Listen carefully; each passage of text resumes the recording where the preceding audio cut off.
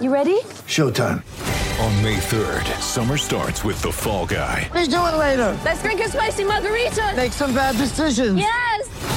Audiences are falling in love with the most entertaining film of the year. Fall Guy. Fall Guy? Fall guy. That's what the poster said. See Ryan Gosling and Emily Blunt in the movie critics say exists to make you happy. Trying to make it out? Nope. Because I don't either. It's not what I'm into right now. What are you into? Talking. Yeah. The Fall Guy. Only in theaters May 3rd. Rated PG-13. Get ready for the greatest roast of all time. The Roast of Tom Brady. A Netflix live event happening May 5th. Hosted by Kevin Hart. The 7-time world champion gets his cleats held to the fire by famous friends and frenemies on an unforgettable night where everything is fair game. Tune in on May 5th at 5 p.m. Pacific time for the Roast of Tom Brady. Live only on Netflix. Prepare for glory! I wanna know if you got your popcorn ready. Do you got your popcorn ready? I came out the womb, I was ready. And he's hit the end zone for an unbelievable touchdown. I would be honored if you played football for this team. Throw it up above his head. They can't jump with me. Golly. Oh, they tackle him at the 40-yard line. Who can make a play? I can. Who can make a play? I can.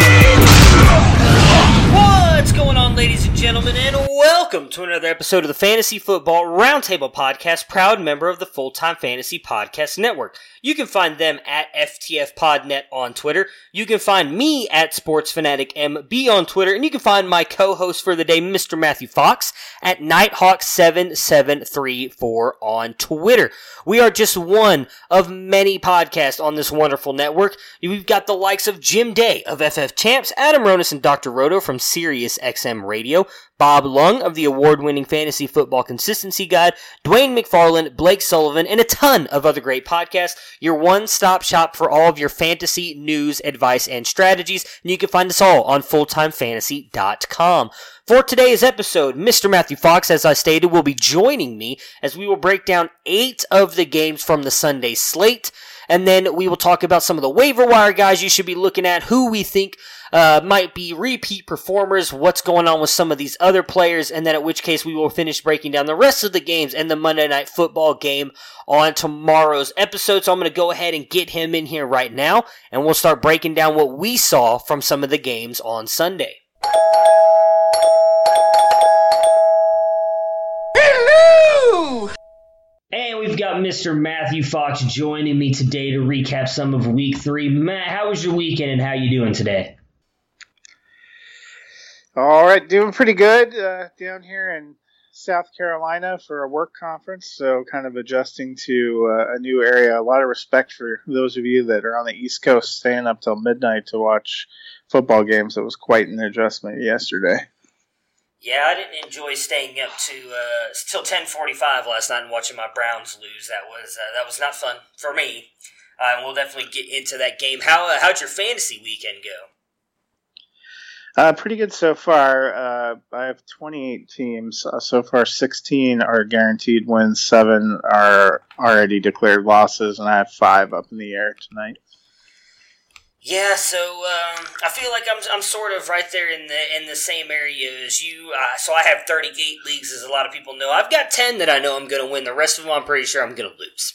So I'm pulling another like 10-28 week, which is not making me happy. I'm about to be 1-2 or 0-3 in a lot of leagues, and I just feel like this is not going to be my year. I keep unfortunately playing like the highest scoring team every week, and then some of the injuries, Barkley included this week, is really going to hurt me in a lot of my big money leagues. So I feel like this is just not going to be a good fantasy season for me, and I'm dreading it. I might just cancel the podcast and we'll return back next year, take a year hiatus, because this is not going to be fun at all for me whatsoever. Well, it's still early, so you never know. You can turn it around. Yeah, that's the one thing I keep telling myself, but then I go back and look at some of my teams, I'm like, you ain't turning that around, buddy. It's just not going to happen for you. Yeah, mine feel a little bit like that too. It feels like it's feast or famine. I have some leagues that I'm like about to be 3-0 that I'm close to the high scorer every week, and some leagues that are just confounding. Yeah, I think for me, before we get into the games, it feels like it's a weird year for me. Just going and looking at some of the high scorers and everything, I'm just like, I don't understand how some of these guys are up there. Maybe it'll level out. As you said, it is early. We are technically at the end of week 3 with the game tonight between the Bears and the Redskins. But man, I did not expect some of these guys that are up there at the top to be up there, and I feel like maybe that'll level off. Like, for instance, Stephon Diggs.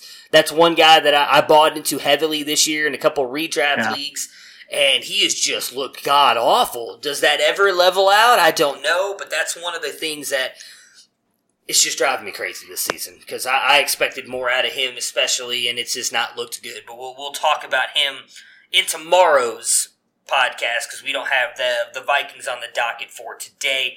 But let's go ahead and jump into our games of Sunday and talk about what we saw and waiver wire targets and everything like that.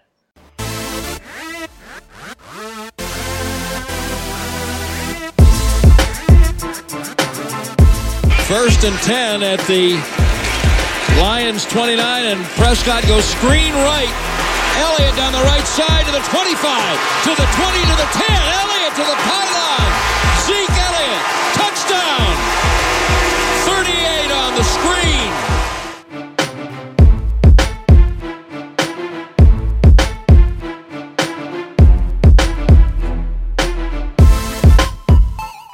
Second down at 10, takes the snap, gives it. Chubb runs, he's to the 15, he's to the 20, 25, 30, 35, 40, 45, 50. There goes Chubb, he's to the 30, 20, 10, 5, touchdown, Chubba Lubba Hub. 92 yards.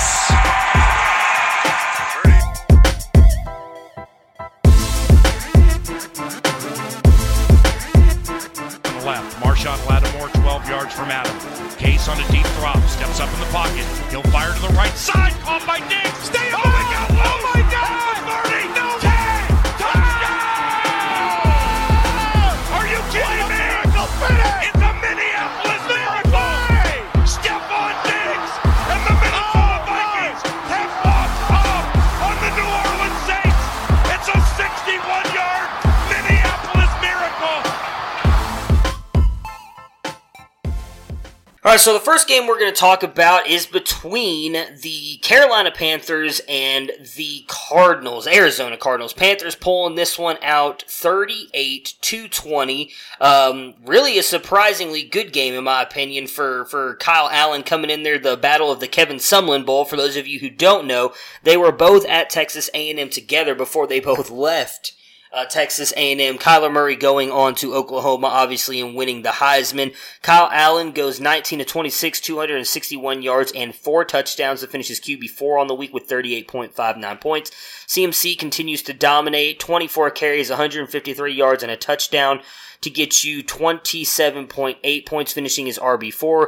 Curtis Samuel actually has a good day in this one. Wide receiver 20, 16.3 points, 53 yards, a touchdown on 5 catches. DJ Moore, 52 yards on 1 catch, his touchdown catch, to finish his wide receiver 31 with 13.4 points. And Greg Olsen has a really good game, looking like the Greg Olsen of old this past couple weeks. 75 yards on 6 catches and 2 touchdowns. We don't know how long Cam is going to be out, but with the way that Allen played in this one, do you still trust Samuel and Olsen moving forward without Cam? Well, I think it'll be interesting to see. Obviously, only 2 targets for DJ Moore. That's way off the pace that we had seen with Cam Newton. Cam's already been ruled out for week 4.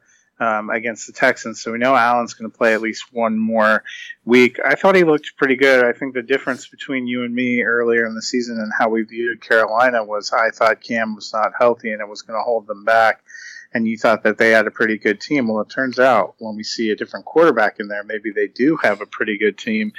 Samuel got a lot of targets in the previous weeks. It just was a matter of not connecting. He was able to connect a little bit better, 5 catches on 7 targets. And Greg Olsen, I think a lot of people were down on him this season. A lot of people thought Ian Thomas was going to finally ascend and either eat into that work or claim that job, and that has not happened. So I would say in a position we've always talked about being really rough, Greg Olsen might be one of the steals of the season so far.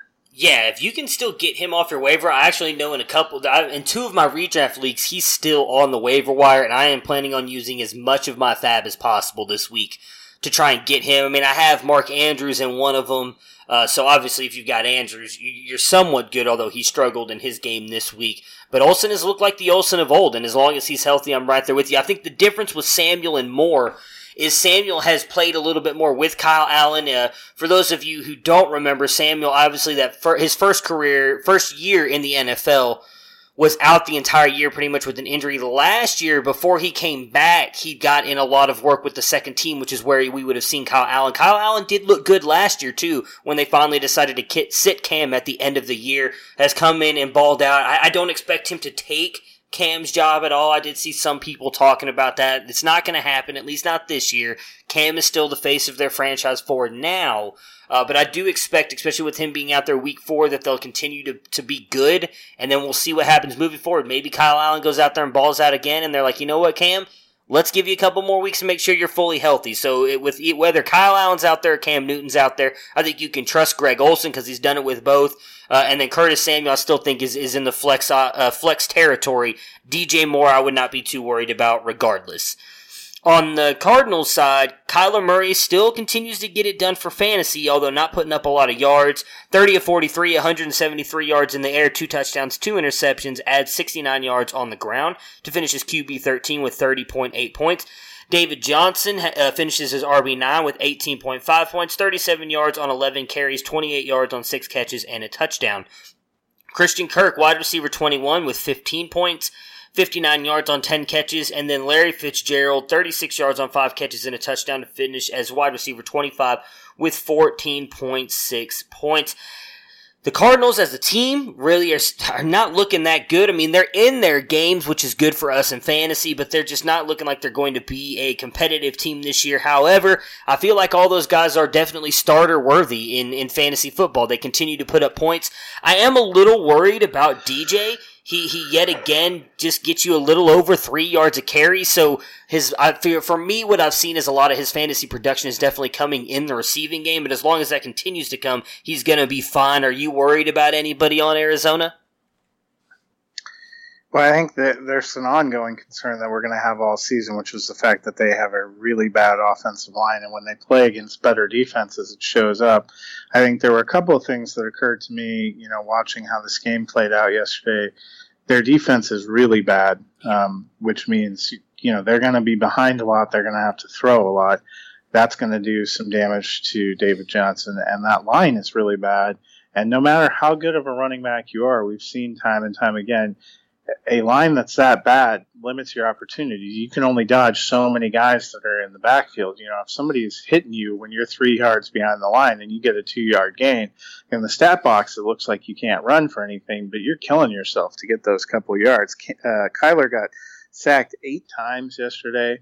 Carolina has a good secondary. Also made me wonder if last week maybe was not so much about how much Arizona had improved, but the Ravens' defense not being what we quite thought it was, because we saw yesterday, which we'll talk about, they got absolutely destroyed by Kansas City, and prior to that they had only played Miami. So you come into the year with a certain set of,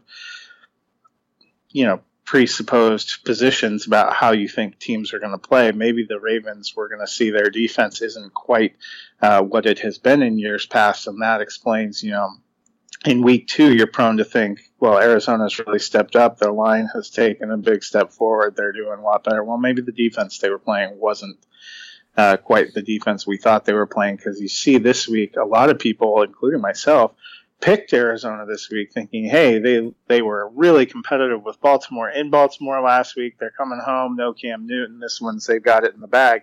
Their defense gets walked all over, and their offense can't hold up and just continues to get Kyler pounded. You saw that in their first home game with the Lions. If it wasn't for a pretty Herculean fourth quarter where for week 1 of the regular season, guys' conditioning is not where it is, and when you get deep in the game, they can't hold up. That covered over the fact that for 3 quarters, Arizona couldn't move against Detroit, which has a pretty decent defense, as we've seen. And if Detroit was more midseason conditioning, what would that fourth quarter have looked like? So I think it's going to be a long season. Kyler's a good player. There's some potential there. But it's going to be a long season. It's probably going to be a long season for David Johnson, too, because when you can't block, you can't do anything. As a Broncos fan, that's been the entire story of our season, and unfortunately, that's going to be how it goes for Arizona, I think, too. And they're going to play some tough defenses. Oh yeah, that's where for me, like I said, David Johnson is going to really this year, it seems like, rely solely on that receiving yards to keep his or receiving game to keep his fantasy hopes alive. Much like I would say Phillip Lindsay as well in Denver, getting the more and more he gets involved in that passing game, the better and better he is going to be for fantasy. The next game we've got here is the New York Giants and the Tampa Bay Buccaneers. We'll obviously talk about the Barkley injury here in a minute, but it is Danny Dimes' first game and first win of the season. Got a little bit lucky, obviously, with the missed field goal by the Buccaneers, but Daniel Jones goes 22 of 36, 336 yards, 2 touchdowns, does get 28 carries and 2 rushing touchdowns as well to finish as QB2 on the week with 45.49 points. Actually, the first QB since I believe it was 1981 or the 1800s to start his first or in his NFL career first game and have 2 rushing and 2 passing touchdowns. So good on him. Rushing game, we saw Wayne Gallman step in for Saquon Barkley. Again, Barkley just gets a few carries before he gets a high ankle sprain, only gets you 7.7 points, and we've got even more bad news with him. We'll touch on that after we discuss the rest of the game. Sterling Shepard and Evan Ingram ball out, though, with Danny Dimes here. Sterling Shepard finishes as wide receiver 5 with 27.1 points, 100 yards, 7 catches, and a touchdown. Evan Ingram finishes as tight end 4, 23.3 points, 113 yards on 6 catches, and a touchdown. Darius Slayton also has a good game. Wide receiver 41 with 11 points, getting you 82 yards on 3 catches. I liked what I saw out of Daniel Jones. I was paying a lot of attention to this game, especially it being a game for the most part. Brings the Giants back and wins the game after being down 18 points. Great game for him, and the one thing I took away mostly was how mobile he was and how much how do I want to word this? How good he looked on the move, I guess. The way he was able to get out of the pocket, and one of the throws he made to Sterling Shepard was just magnificent. It's something we haven't seen from Eli in years, which does make sense. Eli is getting older, but I feel like this is the reason they made the move to Daniel Jones. My biggest question would be to them then is why you didn't just start Daniel Jones to begin with. Because if this is what Daniel Jones was going to be, you guys might have a chance to be 2-1 right now. Because they might have been able to beat the Cowboys. They were in the Cowboys game up until the third quarter started. Could have possibly been in and possibly won more games with Daniel Jones being out there, but this offense looks completely different with Daniel Jones out there. Sucks Saquon Barkley going down, but what was your takeaway from the Giants offense in this one? Yeah, I think if you're a Giants fan, you have to be encouraged, not just for the fact that games might be more exciting the rest of this season, but for the future. Jones looked really good. I was one that questioned whether, you wanted to throw him out there with on the road against Tampa Bay. Well, he looked really great. Now he gets to come home to play against Washington. He won't have Saquon Barkley, but that didn't seem to slow him down. They did most of their damage in this game without Barkley being available to them. So, I'm not jumping on the Giants playoff bandwagon, but I think it might be a more exciting season. I mean, you can have a 5-11 or 6-10 season that's fun to watch, and that might be what they're in for at this point in time. Yeah, definitely. The future looks bright. I mean, when your core is being built around Daniel Jones, who again looked good, Saquon Barkley, and Sterling Shepard, who hasn't, when he's been healthy, proved that he could be a very good wide receiver. Definitely a very good offensive core moving forward, and Evan Ingram. You can't even forget about that. I was with you on the starting him thing as well. I thought for sure they would wait till at least Golden Tate comes back and they've got some kind of weapons around him. The one thing I think you can say for Eli Manning, too, is Eli Manning hasn't had this team around him because Sterling Shepard went out in the first game as well. So there's no really way to know what Eli would have looked like without this full team around him as well, but Daniel Jones definitely looked good. On the other side, for the Bucs, Jameis Winston actually looked pretty good, and you would go back and think, he lost another game, but this game really wasn't on him. Drove down the field and put them in position to tie, or actually win this game with a late field goal. 23 of 37, 380 yards, 3 touchdowns, 1 interception to finish his QB6 on the week with 37.25 points. Ronald Jones and Peyton Barber continue to almost completely split the workload here 50-50, but Ronald Jones gets you 80 yards on 14 carries to finish his RB20 with 13.10 points. Peyton Barber, RB running back 38, with 7.5 points, 48 yards on 13 catches. I'm sorry, 13 rushes. My goodness, I cannot talk. Ronald Jones does also get you a 41-yard reception. Mike Evans has a career game here against a really bad Giants secondary and defense. 190 yards on 8 catches and 3 touchdowns to finish as wide receiver 1 on the week with 45 points, which in return causes Chris Godwin to have a subpar game here, 40 yards on 3 catches, finishing as wide receiver 53 with 8 points. And then O.J. Howard actually makes a little bit of an appearance in this one after getting called up by his coach last week. 66 yards on 3 catches, 9.6 points in fantasy. I like the bounce back from Evans. I talked about it on Friday. There were a lot of people worried about him. I said this game he would have a bounce back. They did. Let's hope that this continues moving forward with Evans if you're someone who owns him. But what were your thoughts on Howard having somewhat of a decent game here? And I would imagine you agree with me that Chris Godwin is going to be just fine. It was just one of those games where they were heavily targeting Evans, and everything will be fine moving forward for Godwin. Yeah, I feel like, when you look at it, Mike Evans got 15 targets. Nobody else got more than 4. It feels like maybe there was a decision made that either there was something they could take advantage of on the Giants' defense, or they really needed to get Mike Evans involved and going in this game, or maybe a little bit of both. And so, it's nice to see, I'm sure for fantasy owners who are on the verge of panic, Mike Evans and O.J. Howard are back from the dead. Howard gets 4 targets, turns 3 of them into 66 yards. You got to feel pretty good about that.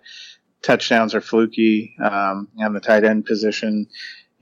Week to week is stuff. If he can just get a few targets, I think it was in week 2, the real panic came from him not even getting a single target and playing a lot of fullback.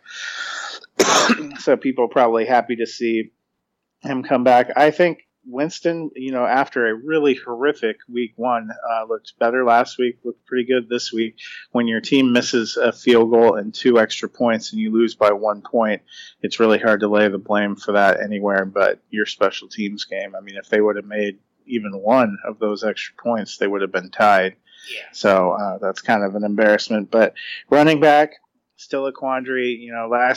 Before last Thursday's game, I would have said don't play either of the running backs, and then Peyton Barber comes out there, runs for a touchdown, has a bunch of yards, and it's like, well, maybe it seems like they're going to feature him. Okay, we can put Peyton Barber back as a low-end flex, and now I'm back to I wouldn't play any of them. Ronald Jones got 80 yards. He had a 25-yard run in there among his 14 carries, so if you peeled that off, it's 13 carries for 55, which looks awful lot like what Barber had, and getting 1 long pass for 41 kind of inflates his numbers. It's hard to tell week to week. I think it's going to be a toss-up for both those guys going forward. Neither of them seems to want to take command of this job either. Yeah, it definitely looks like it's going to continue to be a 50-50 split like a couple other backfields as well, which is just going to be maddening. Something that I'm actually hoping to talk to you and Tony about on Thursday is getting into some of these big timeshare splits at running back and some wide receiver ones as well, and where we should start panicking for certain owners of players. Will definitely be an interesting episode for us, for the 3 of us, and that is one of them, because I'm right there with you. As you stated, Ronald Jones 14 carries, Peyton Barber 13, so it was almost an exact timeshare between the 2. Ronald Jones just had the 1 big run and then obviously the big catch as well to kind of put him over Barber. For the Giants, though, on their running back position, Saquon Barkley is likely out for at least 4 to 8 weeks. Has a chance to be longer. So he had an MRI today. It is a high ankle sprain, a lot like what AJ Green had. It looks like there's going to be no surgery needed, so that is somewhat good news. However, you brought up an interesting point earlier when we were talking off air. Go ahead and tell the listeners that the thing that you kind of brought up about Barkley and coming back in possibly 8 weeks. Yeah, they're saying 4 to 8 weeks. I saw someone say they think it's going to be at least 8 weeks because of where the Giants' bye week is.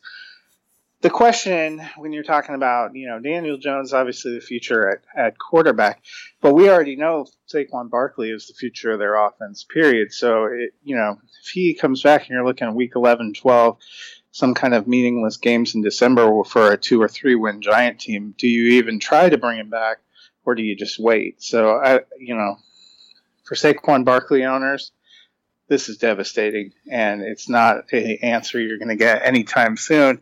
And probably if you have him, you built your team around him, it may not matter for you anymore.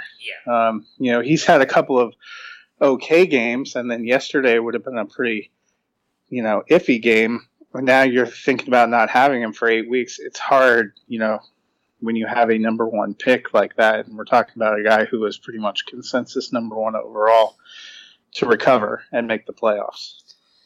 Yeah, so for fantasy, too, you got to think about, so again, if he's not coming back to at least week 10 or 11, you're talking about you got 2 weeks with him before you make the playoffs, assuming you're able to recover from that. Now, I can imagine some dynasty leagues, you might have a fairly good team or some depth built at running back. Redraft, I mean, that's going to be hard, because as you pointed out, you likely took him at the 1-1, unless someone, for whatever reason, was worried about the Giants' offense. Chances are he didn't fall past 1-2. So you likely took him within the first 2 picks of your draft. You likely don't have, unless you possibly hit on some of the late guys we've seen here. I mean, I'm torn. Now, obviously, you got to go get Wayne Gallman. We saw that he came in and played pretty much the majority of the snaps after Barkley went down. Actually, Wayne Gallman has been pretty good in his career. When he's gotten double-digit carries, he's always finished with at least double-digit fantasy points as well. So I do feel like if they rely on him, he will be someone that can get you some points. He's not going to be Barkley, but at least he could possibly fill in and be like a low-end RB2 flex option for you. So that will help some, and possibly he'll get you a big game here and there, but you can't expect any kind of Barkley production. So if you did have him, you need to go get Wayne Gallman. Hopefully you're in a fab league or you're down toward the bottom of your waiver wires, or if you just handcuffed him to begin with. I know that's not really something you would have expected because we haven't seen this from Barkley before. But yeah, I mean, even if he does come back in week 10, I don't know how much they'd likely ease him back in for 1 or 2 weeks. So assuming you make the playoffs, the first week you're going to get is week 13 or 14? The Giants' bye is week 11, so what I was seeing today is they don't expect him to come. Most people don't expect him to possibly come back before the bye week, okay. Which means you're talking about not till week 12. Yeah. Most fantasy regular seasons end either week 12 or week 13, so you might get him right at the end. I'm not as bullish on Wayne Gallman as you. I think actually the reason Daniel Jones fared better than Eli Manning, I mean, if you look, Jones took 5 sacks yesterday against a not particularly ferocious Tampa Bay front. I think they don't have a very good line, and Daniel Jones has succeeded a little bit better because he's more mobile and able to get away. Right. Gallman had 5 carries for 13 yards. That, to me, doesn't strike me as somebody I think I'm going to rush out and get production. Really, if you're going to try to make any kind of move, you probably need to get somebody in. I mean, it's fine to pick up Gallman, but I would be trying to get somebody else in a different position that's going to give me more week-to-week points, because I just don't see. I think that's part of the reason we've only seen more human-looking Saquon Barkley the first 2 weeks. Yeah, because the offensive line. Yeah. Yeah, I'm with you on that. I'm just saying depending on what kind of league you're in, like for instance, one of my redraft leagues, we have 18 roster spots altogether. So and Wayne Gallman's already rostered.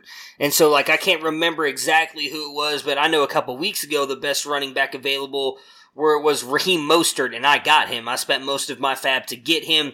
There's not much left on the waiver wire. So at this point too, when you lose a guy like Saquon Barkley, you're just trying, I guess the best way to put it is grab anybody with a pulse at that position to try and help you out there. And so that's why I said him. I mean, just looking at it, so right now the best available in this league, there's 2 guys that I can see that I'd be willing to get, and that's Darrell Williams of the Chiefs, assuming that Damian Williams is going to be out for a little bit longer. And then they have Nyheim Hines and Dare Ugambawe. I don't know how to say his last name. But so for me, it'd be Williams, Hines, and then Dare for me. And again, that's still, I mean, that's not great. You're not feeling good about, unless Matt goes down. I feel like you could feel good about Hines, but outside of him, you're really relying on injury with all those guys. So yeah, for me, the only reason I say Gallman is because he's likely going to get the bulk of the work there in New York. So hopefully he gets you some catches from Daniel Jones and possibly some goal line work, get you a touchdown here or there. If he can get you double-digit points every week, 10, 11 points, and you can throw him in as an RB2 or flex option, it's better than what you're likely going to get from someone you might not have on your team now, knowing you had Barkley. Because I do know some people, when you draft Barkley at 1-1, you kind of play a dangerous game of, well, you know what, I'm set at running back because he's going to get me more than enough points for a good RB1 and 2 combined, so I'm good to go. And maybe you wait a little bit longer and take a guy not until the 4th or 5th round, and now you're struggling because you've got Kenyon Drake as your RB2 and you're needing to rely on him to support your team at running back, and that's just not going to help you at all. I do feel like I should take this opportunity to apologize to America because I'm pretty sure that I'm the reason that Saquon Barkley is gone, because last year as the Vampire in my Vampire League, I won 2 games. I was able to trade for Le'Veon Bell, who never returned and played a game, and AJ Green, who promptly broke his ankle and never played. And this year I won week 1 and was able to take Saquon Barkley, and in the back of my mind I thought to myself, does that mean he's soon to be injured? And 2 weeks later. So it's your fault then. That's good to know. I feel like we're about to lose a lot of listeners on this podcast now because everybody's going to hate you. Yeah, well, I just don't want them to blame themselves. Well, at least now we know. So now we know every week when we got to get Vampire League updates from you, and whoever you take, you just need to be ready for an injury to occur on your player. So we will definitely make sure to check in on that, so in case you win next week, we can find out what player you took, and be like, all right, well, here we go, we're about to lose Tyreek Hill. I actually have won the first 3 weeks as Vampire, so I've taken Barkley, Carson Wentz, and Juju Smith-Schuster, so buyer beware. Well, I just traded Juju, so I'm okay with either one of those two going down, because I don't own Carson Wentz anywhere, so, I actually got Saquon Barkley for Juju, so go me, right? That's a story for another time. Let's move into another little bit of factory of sadness moment here, and the Los Angeles Rams beating the Cleveland Browns on Sunday Night Football 20-13 for the Rams side here. So the Rams continue to be money on the road under Sean McVay. They are 15-3 since he's become the head coach, but Jared Goff struggles again in this one, as he tends to do on the road. 24-38, 269, 2 touchdowns, 2 interceptions, 14 yards on the ground to finish his QB19 with 24.16 points. Todd Gurley continues to struggle here. RB45 with just 5 points in this one. Gets you 43 yards on 14 carries, doing absolutely nothing in the receiving game, which is just incredibly interesting to me. Yet again, we see 2 wide receivers step up, and one of them do absolutely nothing. In this one, again, it was Cooper Kupp and Brandon Cooks. Cooper Kupp finishing as wide receiver 3 with 34.7 points in this one, 102 yards, 2 touchdowns on 11 catches. Brandon Cooks finishes as wide receiver 11 with 21 points, 112 yards on 8 catches, and then that leaves Robert Woods with just 40 yards on 3 catches, and then 2 rushes for 18 yards. I feel like we talked about this last week, and it's going to continue to move forward. I think with those wide receivers, if you own one of the 3, you have to start them every week because you don't know who it's going to be. The past 2 weeks, it's been Kupp and Cooks. I do feel like those are probably the 2 safer starts. If you owned Robert Woods, would you start to waver a little bit about possibly putting him in your flex, Matt? I don't think so. He had a huge game in week 1. I still think of the 3, to me, the safest is Kupp. Who he may not have the highest ceiling of the 3, but he seems to have the lowest floor, and he's incredibly efficient. 12 targets yesterday, caught 11 of them. 12 targets to Cooks, 8 to Woods. I mean, they were trying to get it to Woods, they just didn't always connect. So I still think Woods, Cooks, you're rolling them out there. They're probably low-end wide receiver 2 or flex territory with incredible upside. Either one of them could end up as an RB1 for the week. You just never know. Yeah. Are you worried about Todd Gurley at all? Because he did not look that bad. I felt rushing the ball at times. I do think that the Browns' defense is a lot better than some are giving it credit for. They did a good job of slowing down. Still 3.1 yards a carry, though. I think his biggest thing is he's just not doing anything in the receiving game at all, which we saw that's where a lot of his value came from outside of touchdowns the first 2 years. Do you have any fear in him possibly not even finishing as an RB1 this year? I actually don't think he will be an RB1. I think you're looking at more of a top-end RB2. And toward the latter part of drafts, I feel like that's where he started to settle. Yeah. I think, them mixing in Malcolm Brown, them not really targeting him heavy in the passing game is a strategy I think they saw last year what happened when they went from 100% Gurley to 0% Gurley. It took a bite out of what they could do offensively, and they want to make sure that they can have 75% Gurley throughout the season, and that they're aggressively trying to protect him. And I'm with you. I think the Browns, they have some problems defensively right now on the back end. They were missing a lot of people last night, but they have a pretty ferocious front. They've been pretty stout. So the Rams were having success passing. They probably didn't feel a need to pound it with him that much. And if you drafted Todd Gurley thinking that you had a high end number one, or if you're in year 2 or 3 of a dynasty league and he was your first pick, I think this is moving toward a new normal, and unfortunately, that's what people are going to have to adjust to. Yeah, the Browns secondary was decimated last night. I believe the only starting player that had been in there the first couple of weeks was T.J. Carey. That they had almost had to replace their entire secondary last night. Just unfortunate injuries, concussions, among other things. Yet I still felt like they played pretty good. The offense, though, did not. Baker Mayfield continues to look like what Jimmy G looked like when he first came over to San Francisco. You would think he's putting up good numbers, but he's just not. 18 of 36, 195 yards, 1 touchdown, 1 interception. Finishing as QB 27 on the week with 16.2 points. Nick Chubb has a good day, though. RB 11, 17 points in this one, 96 yards on 23 carries. Adds 35 yards on 4 catches.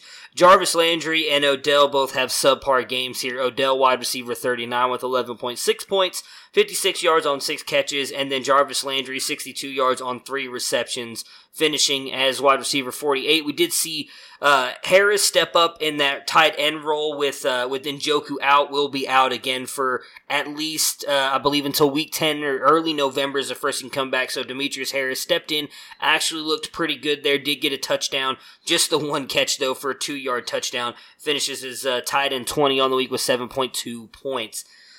I hate to admit this, but I feel like we're at the point now where if you drafted Baker Mayfield as a top 5 quarterback, with chances are you did, that's where his ADP was going, was right between the 3 and 5 mark. It's time to sit him down. I don't trust him moving forward. This offense just looks completely out of sorts. I know some of it is the offensive line, some of it is the play calling, some of it's on Baker as well. I went back and watched a lot of different spots of this game, and for instance, the last drive when they got down into the red zone, they were on the 4-yard line. The last play before he decided to bootleg out to the right for no reason whatsoever because the pocket was clean, if you were to go back and look at that play, the defense was playing like a man coverage, and none of the defenders were paying any attention to Baker in the secondary, and there was just a wide open hole that merged right in front of him. All he had to do was run forward. He would have easily scored the touchdown, and then they would have had a chance to tie it. Instead, he bootlegged out to the right because that is what he has done throughout his entire college career and last year, and then tried to force the ball in. I mean, just as a Browns fan, I hate that because I feel like you completely eliminate one side of the field when you do that. I understand that he's been successful with that. There was a lot of plays last night where he just ran off to the right side, brought Aaron Donald back in because Donald was continually rushing from the outside and just kind of completely collapsing one side of the field and not being able to make plays. We'll see if that gets turned around. They talked about it a lot last night on the broadcast that if he gets the ball out before 2.5 seconds, he's extremely efficient after he's doing nothing with it. And I do think that's what's affecting Odell and Jarvis as well. What are your thoughts overall on this Browns offense? I mean, outside of probably Beckham and Chubb, do you feel safe starting anybody else? No, especially with the schedule they have coming up, I think we've talked before, the first half of the season, a lot of tough matchups, tough locations, and I think there's some growing pains. Might be time to sit him down if you have another option behind him and see if he can get back into a groove. Even Chubb has not exactly been the high RB1 that you thought he could potentially be. He feels like more like kind of Todd Gurley. You're seeing him settle into kind of that high-end RB2 range. Beckham, probably going to be a little boom or bust going through here. If you were a Jarvis Landry owner, you might feel a little more encouraged. 9 targets last night. He was only able to get 3 of them for 62, but we thought his targets might tick up, and he might benefit the most from Njoku being out, and that seems like that's the case. But, it's really tough because you went into this season, the hopes weren't just high for the Browns as a Super Bowl contender. They were really high that you were going to have 4 or 5 of the best assets in fantasy. And they haven't been bad, just not been quite as high as what you hoped. I still think there's time for them to find a rhythm, to find a groove. This is only 3 weeks for this core playing together in games that count. But it could be a little bit before that happens this season. Yeah, so before we move off of them, there is one thing I will say on the Browns offense, and I agree with you, that they have not been playing long together for the most part. The one, I guess, upside thing that I will say, and the one thing I am excited for, is after this week, starting week 5, we will get Antonio Callaway back. Antonio Callaway was a big difference maker last year, and it was an outlet that gave he was the outlet that Baker Mayfield went to in a lot of plays last year in big games. For instance, the Denver Broncos game. He was the one who got that touchdown. He was someone that would get open because the number one corners would go to Jarvis Landry. Part of the issue I think with the Browns' offense right now is that Jarvis Landry is being forced to play outside as a deep threat wide receiver, which he is not. He is just not that good. He is a phenomenal, possibly one of the best slot wide receivers in the game. That's where he thrives. He's being forced to be moved to the outside for the most part because they just don't have the depth there. Higgins being out, Antonio Callaway with the suspension for not substance abuse, but I can't remember exactly, the drug program, him failing a drug test of weed. So he is suspended for the first 4 games, this week's game being the last one against Baltimore. I would not be surprised if in week 5, unfortunately they are going against Seattle, but we have seen Seattle's defense is not quite what it used to be. If the offense doesn't look a little bit better with Antonio Callaway out there, because he is a guy who will likely be matched up against the 3rd cornerback on every team, and he is faster, surprisingly, than Odell Beckham and Jarvis Landry, and that could obviously open up some more space for him, and Baker will not be afraid to throw the ball deep to him. So possibly some better times coming for the Cleveland Browns offense. That's the one, I guess, ray of hope that I'm going to latch onto, but right now things are just not looking good for them. I'm with you. I really think that is, although Chubb hasn't looked great, I think outside of him and Beckham, they're the only 2 I would feel safe starting every week. Jarvis Landry maybe as a flex upside play, but even that I feel like is a little sketchy with the way that this offense has looked. Next up, we have the Cincinnati Bengals and the Buffalo Bills, which actually turned out to be a really good game. Buffalo really controlling that game for a long time before the Josh Allen interception kind of let the Bengals back in it. Bengals lose those 17-21. On the Bengals side, Andy Dalton, 20 of 36, 249 yards, a touchdown, 2 interceptions to finish his QB 20 on the week with 23 points. Joe Mixon actually has a good game. 61 yards on 15 carries, adds 34 yards on 2 catches and a touchdown to finish his RB10 on the week, 17 points. Auden Tate shows up in this one, wide receiver 35 with 12 points, 88 yards on 6 catches, and then Tyler Boyd just continues to do Tyler Boyd things, 67 yards on 6 catches to finish as wide receiver 27 with 14 points. John Ross slowed down in this one finally after 2 really good weeks, just 22 yards on 2 catches. Again, the Bengals, they struggle. Ross is disappointing. I was actually surprised that Joe Mixon had the game that he did. I was not expecting that. Your thoughts kind of on their receiving core. So we all know Tyler Boyd's an automatic start every week. Does Auden Tate showing up and John Ross kind of floundering here worry you at all? Does this make you want to take John Ross out of your possible flex spot, or is he good to fire back up again next week? I think this is really a case of a tough defense. Buffalo has a good defense, especially a good secondary, so I think there'll be better days for Ross, and I think Tate probably more of a result of the matchups. They weren't able to go to the tight end that much, only 1 target for Eifert, 1 target for Uzomah, so they were just looking for other places to go. It was probably good for Mixon owners to see him getting involved a little bit more. And I think my other takeaway here is unless you're holding him as a handcuff, Gio to me is droppable. Yeah, I know. That was one of the guys I was high on this offseason, thinking he could do something, especially if Mixon got hurt, but he has just not looked good, and especially after the contract. That's what I was about to say. Got that contract extension. Yeah, they apparently re-signed him so that he had the best seat in the house. Yeah, I guess so, man. I saw that extension. I remember we talked about it on the podcast. I was like, man, that might actually be even more value for him now moving forward. It's dropping Travion Williams down a little bit more, and then, he's just done nothing with it. Yeah. On the Bills side, Josh Allen continues to prove he's a fantasy stud at quarterback. 23 of 36, 243 yards, a touchdown, and an interception. Adds 46 yards on 9 carries to finish his QB 17, 26 points. Frank Gore steps in for Devin Singletary and proves that he's still got it. RB12 on the week, 16.9 points, 76 yards on 14 carries, and a touchdown. Adds 13 yards on 2 catches. Cole Beasley has the best day for the wide receivers here, though. 48 yards on 8 catches. Again, getting targeted a lot here. 10 targets in this one. Doubles up the next best in John Brown. 23 yards, finishes as wide receiver 23, 14.8 points. John Brown finishes as wide receiver 47 with 9 points, 51 yards on 4 catches. And then Dawson Knox, a guy that I was talking about in the preseason as a huge sleeper. A lot of people were him going to Buffalo. His athletic skill set coming out of Ole Miss.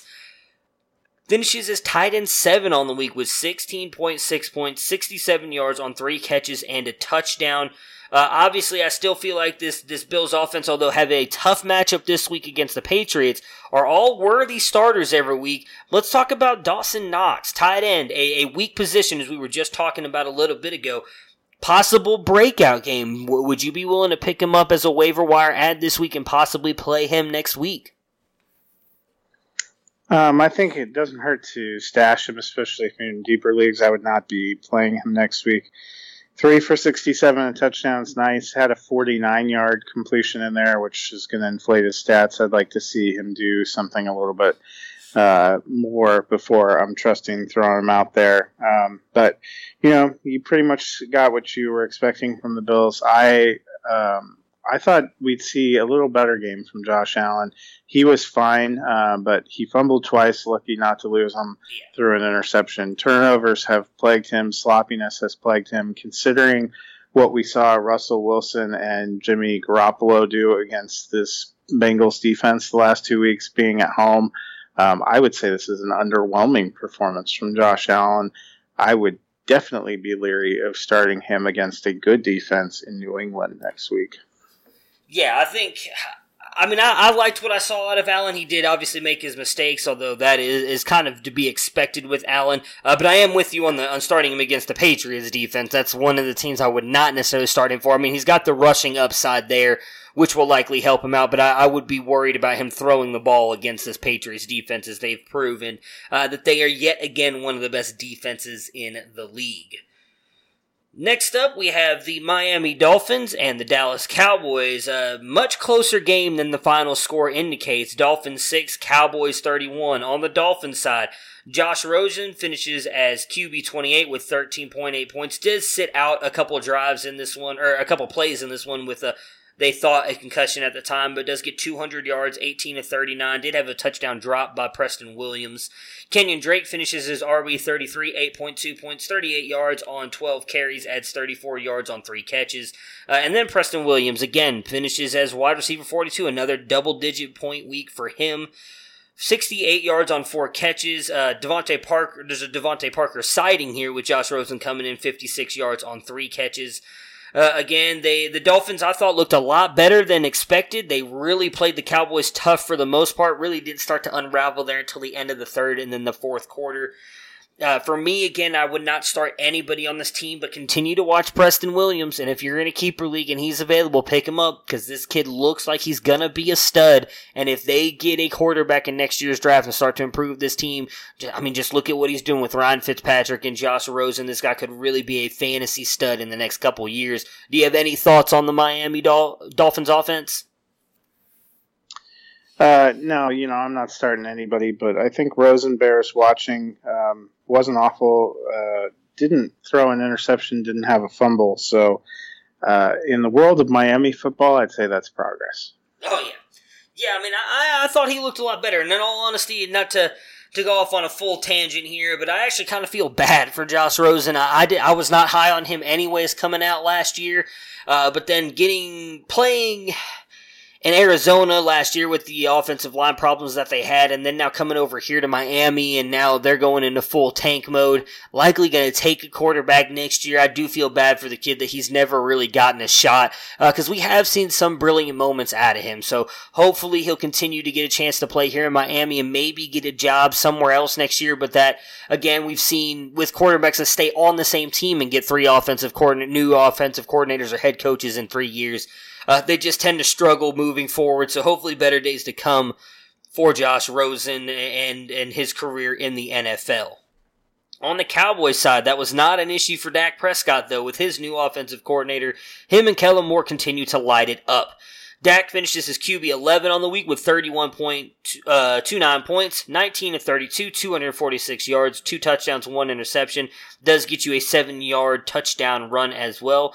Tony Pollard actually outscores Zeke in this one to finish his RB7 with 21.8 points. Gets you 103 yards on 13 carries and 1 touchdown. Zeke finishes his RB14 with 15 points, 125 yards on 19 carries, and then gets you 14 yards on 2 catches. Pollard, 25 yards on 3 catches. But Amari Cooper is the guy who wins the day here. 88 yards on 6 catches and 2 touchdowns. Goes back to what me and Dennis talked about on Friday when we previewed this game. I talked about how I did not think Zeke and Amari Cooper would both have good games. I thought it would be one or the other. While Zeke still does come through with 15 points, Amari Cooper and him getting the ball as much as he did and getting you the 2 touchdowns really kind of dampered somewhat Zeke's day here. So obviously, as I said on Friday, I thought either Zeke was going to have a big game or Amari did. Zeke still comes through for you, but obviously you wish you got the touchdowns, whether it was from Pollard or maybe one of Amari Cooper's. Your thoughts overall on this Dallas offense moving forward? Again, now really getting ready to start playing some better competition than they've had the first 3 games. Yeah, but they luck out with this Saints game with no Breeze. Bridgewater didn't look too bad, but it's not going to be the same team. I think Dallas is actually shaping up to have possibly a monster season. They've had an easier schedule, yes, but they also haven't really had to use Zeke at his full Zeke power. They were able to use him back and get him going. And, if I'm the rest of the NFL, I'm feeling scared. The one thing that you used to say is they were a one-dimensional offense. They are not a one-dimensional offense anymore. Dak has certainly looked like he's taken a step forward, and I'm excited to watch him play. I think they've been real fantasy gold. I know I have a Dak Cooper stack in a couple of places, and those are the teams that have been feasting so far. Yeah, they have definitely been rock solid the first couple weeks. It's going to be interesting to see. Everybody said if they were able to go get Zeke and re-sign him, they would be Super Bowl contenders, and they definitely look like it so far. The biggest question we all had was what Kellen Moore can do, and he has definitely proven that he is more than up to the offensive play calling duties, and he has definitely shown out so far these first couple weeks. Next up, we're going to talk about the Broncos and the Packers. So the Denver Broncos get 16, Packers 27 in this one. The Broncos, Joe Flacco, 20 of 29, 213 yards, no touchdowns, 1 interception to finish as QB 29 on the week with 10.02 points. Philip Lindsay has a great day, reminding me of Philip Lindsay 2018. Finishing his RB3 with 29 points in this one, 81 yards on 21 carries and 2 touchdowns, adds 49 yards on 4 catches. Cortland Sutton has a good day in this one, wide receiver 29, 13.7 points, 87 yards on 5 catches, and unfortunately Emmanuel Sanders comes up a little bit small in this one, 10 yards on 2 catches to finish as wide receiver 88 with just 3 points. I did not get to watch a lot of this game. From the parts that I did get to see, it looked like both teams were going at it. It looked like a very good game. Obviously, Philip Lindsay, one of his touchdowns, he was literally thrown into the end zone by Dalton Risner, which was a little bit funny to watch. But what were your thoughts overall on this Broncos game? Yeah, I mean, the Broncos, they're their own worst enemy. 3 turnovers yesterday, interception, 2 fumbles. They got the ball to start the second half, trailing 17-10, make a nice completion to Noah Fant, and he lays it on the ground, and pretty soon it's 24-10. It just, I think the Denver offense is going to be tough to watch most of the season, going to be hit or miss, whether it's Freeman or Lindsey. I have been interested to see that this is 2 weeks in a row where Lindsey is getting goal line carries, which is the provenance I thought was going to be the provenance completely of Royce Freeman. So gives you more hope if you're hoping for more even opportunities here. Another solid game from Courtland Sutton. He's looking good. Sanders only 4 targets. I think they were really working to take him away. And the Green Bay secondary we've seen through 3 weeks is much improved. Yes. Yeah, they're actually, who was it they were behind? Oh, the Bills. Those are the top 2 in defensive yards allowed, actually, in defense. So, yeah, Packers, very good. Maybe that was, like I said, I didn't get a chance to watch a lot of this, so maybe they were taking Emmanuel Sanders' way, but Courtland Sutton is a stud. He was a guy I thought might have a breakout year this year. Of course, I did not expect Emmanuel Sanders to do what he was doing. I thought it would be the Courtland Sutton show with Deshaun Hamilton. I'm glad to see Sanders balling out. Better days ahead for Sanders, though. No need to panic on him. For the Packers side of things, so Aaron Rodgers finishes as QB 23 on the week here with 19.5 points, gets you 17-29, 235 yards, and a touchdown. Aaron Jones finishes his RB16 mostly because of touchdowns, though, in this one with 15.3 points, gets you just 19 yards on 10 carries and 2 touchdowns. MVS is the wide receiver of note here, finishing as wide receiver 10 with 21 points, 99 yards, 6 catches, and a touchdown. Davante Adams struggles in this one, 56 yards on 4 catches again. Now twice this week and week 1, by far the 2 worst weeks he has had in the past 2 years, which may be a little bit concerning, but I do have a feeling I know why he struggled in this one. 59 yards on 12 carries for Jamal Williams as well in this one, finishing his RB28 with 10.6 points. Before we get to the Davante Adams thing, actually, we'll start with Davante Adams. I actually talked about this on Friday. So Vic Fangio, when he came over to the Denver Broncos defense, Chris Harris has always been, for the most part, the slot cornerback for them. Phenomenal cornerback, one of the best in the league. The first couple games, he was actually shadowing the best wide receiver, and that was working out well for them. I thought that he would shadow Davante Adams. Again, I did not get a chance to watch most of this game. I did see him on Adams a fair amount when I was there, and I said on Friday that if he does, I do feel like he will be able to shut down Davante Adams. Not that because Davante Adams is not good. Davante Adams is still a stud, but so is Chris Harris. And Aaron Rodgers is a guy who is not going to force the ball to anybody. I do feel like that's why we saw MVS take a step forward and have the game that he had. Are you in agreement with that, or do you think Davante Adams possibly struggling with the new offense that the Packers are running? No, I think coverage scheme had a lot to do with it. Plus, Bryce Callahan did not play again. Denver actually made a switch later in the game, putting in Devontae Bosby to replace Isaac Yiadom. But we've seen through the first 3 weeks when Yiadom is out there, he's just not up to the task of starting. He frequently gets targeted. He got targeted a lot by Oakland. He got targeted a lot by Chicago. He's just not able to hold up, and I think Aaron Rodgers, somebody who's savvy. Marquez Valdes-Scantling, I think, is probably a boomer bust wide receiver 4. You could see a game like this where, he catches 99 yards in a touchdown, or you could see much less. So I think that's going to bear watching going forward.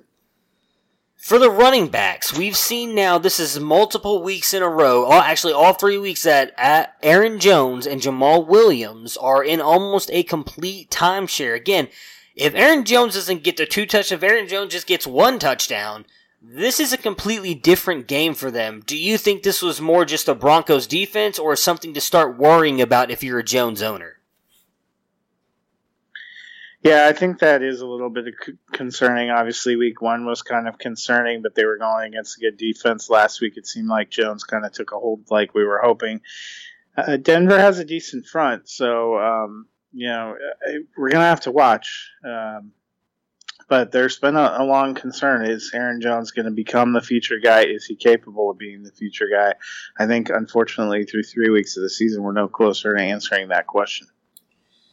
Yeah, for all the people who got excited last year when Mike McCarthy got fired and then Matt LaFleur comes over, everybody's thinking, all right, Aaron Jones is finally going to be the guy, and then he ends up right back in the same situation we saw last year. So definitely worth watching, and something that if you're an Aaron Jones owner, you've got to pay attention to. May not be the high upside wide receiver running back too that we all thought he could be this year.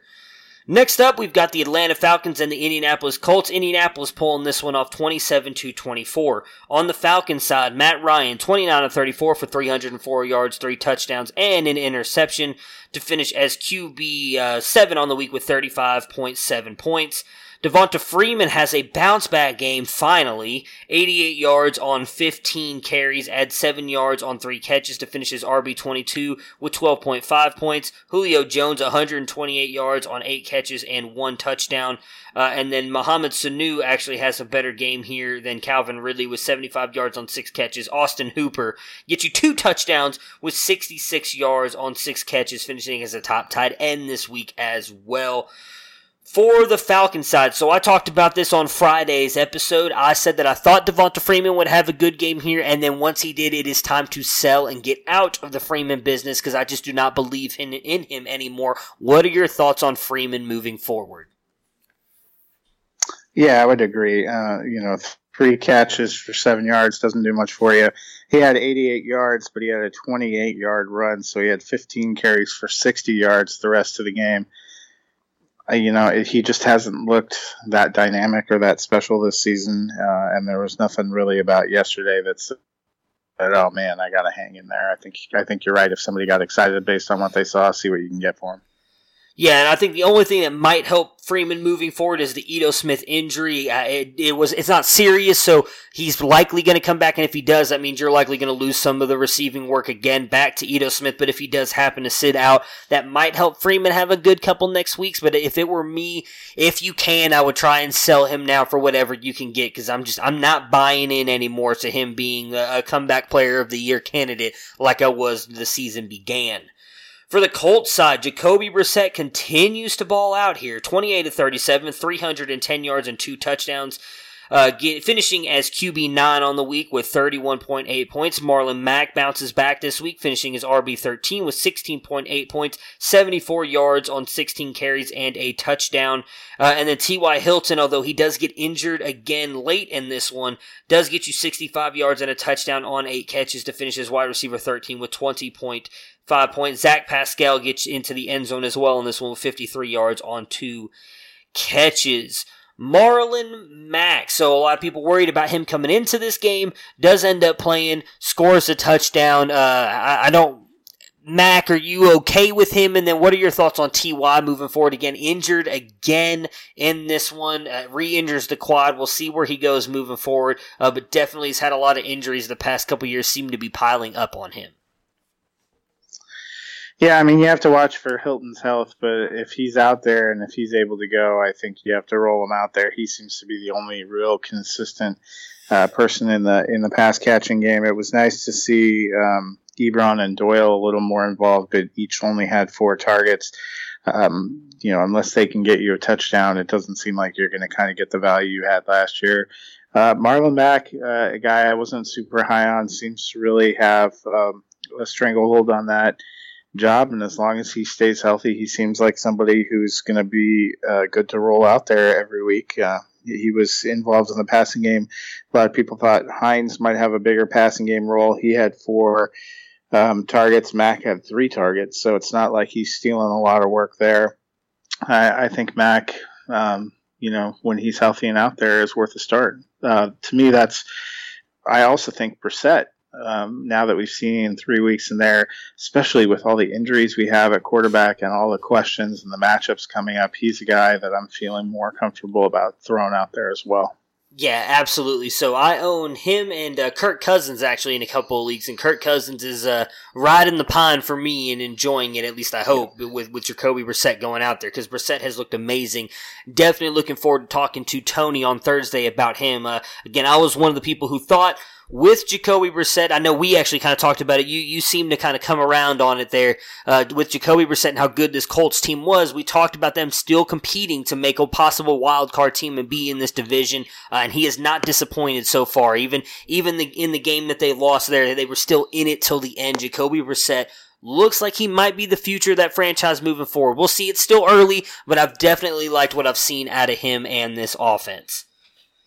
The last game we're going to talk about today was supposed to be the best game of the weekend. I don't think it was quite as good as it turned out to be, but the Chiefs against the Ravens, Chiefs pulling out a 33-28 point win. Lamar Jackson on the Ravens side. So when you look at his numbers at the end of the game, look like they were actually decent. 22 of 43, 267 yards, adds 46 yards on 8 rushes, finishes his QB 15 of the week with 26.78 points. And then really the only other person fantasy relevant was Mark Ingram, who finishes his RB2 on the week with 35.5 points, 103 yards on 16 carries and 3 touchdowns. Marquise Hollywood Brown just 49 yards on 2 catches. And then Mark Andrews had a really bad day here, 15 yards on 3 catches. Might have had something to do with the foot injury, and Lamar Jackson did overthrow him on a couple of passes. For me, this was the Ravens' first test. We've talked about it many a times. I'm not trying to poo-poo on anything Lamar Jackson did the first 2 weeks. He has definitely improved from where he was last year. However, my biggest question was when they play better teams, what will he be able to do? And he did struggle in this one. We talked about it a little bit off air. I know you didn't get a chance to see some of this game because you were in the middle of traveling. I watched a lot of this game. His couple YOLO throws at the end of the game really bailed out his stats and team and allowed them to get back into it, throwing completely across your body, which is a huge no-no in the NFL. Snead going up and catching it over 2 defenders, and then his throw down to the goal line, which I'll admit was an impressive throw in the fact that he was getting hit and launched it a good 50 yards. But Seth Roberts goes up over the defender as well and catches it. Without that, they are not good plays. Not worried about Lamar Jackson. I still think he has that high, probably top 5 QB upside with the way he's been playing. Maybe this is his floor with what we saw against Kansas City, but they have a lot of better games moving forward. So outside of Lamar Jackson and Mark Ingram, does this worry you at all for the offensive weapons such as Hollywood Brown and Mark Andrews? Yeah, I think Andrews, I'm not as worried. This is probably a product of he was questionable. There was some doubt as to whether he was even going to play. I think that factors into it. Still got 7 targets. If he connects on a couple more of those, we maybe aren't feeling quite as bad. To me, this was a big game because it was against a better team. But Kansas City, while they have a world-class offense, does not have a world-class defense. So I think if I was going forward, seeing him struggle in the pressure of a game where he had to try to keep up with the opposition even when they don't have a great defense would give me a moment of pause thinking about when they play teams, what's going to happen when they play New England, which has a good offense but also has a world-class defense. And I think this was another game that it's fair to wonder if Baltimore is improved on offense but has regressed a little on defense, which may end up catching up with them a little bit more in the long run.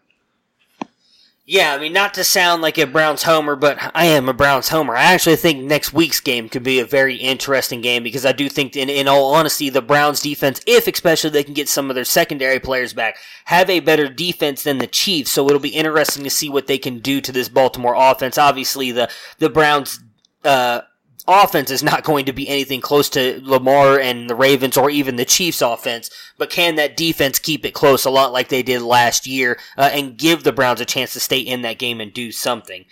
On the Chiefs side, they just continue to roll. It's honestly a little bit ridiculous and honestly frustrating now if you're not a Chiefs fan. Patrick Mahomes, 27-37, 374 yards and 3 touchdowns and finishes QB3 on the week, 40.61 points. So there definitely goes that regress to the means attitude right now, at least so far, because he is on pace for 6,000 yards and 58 touchdowns. LaShawn McCoy finishes his RB6 on the week with 23 points.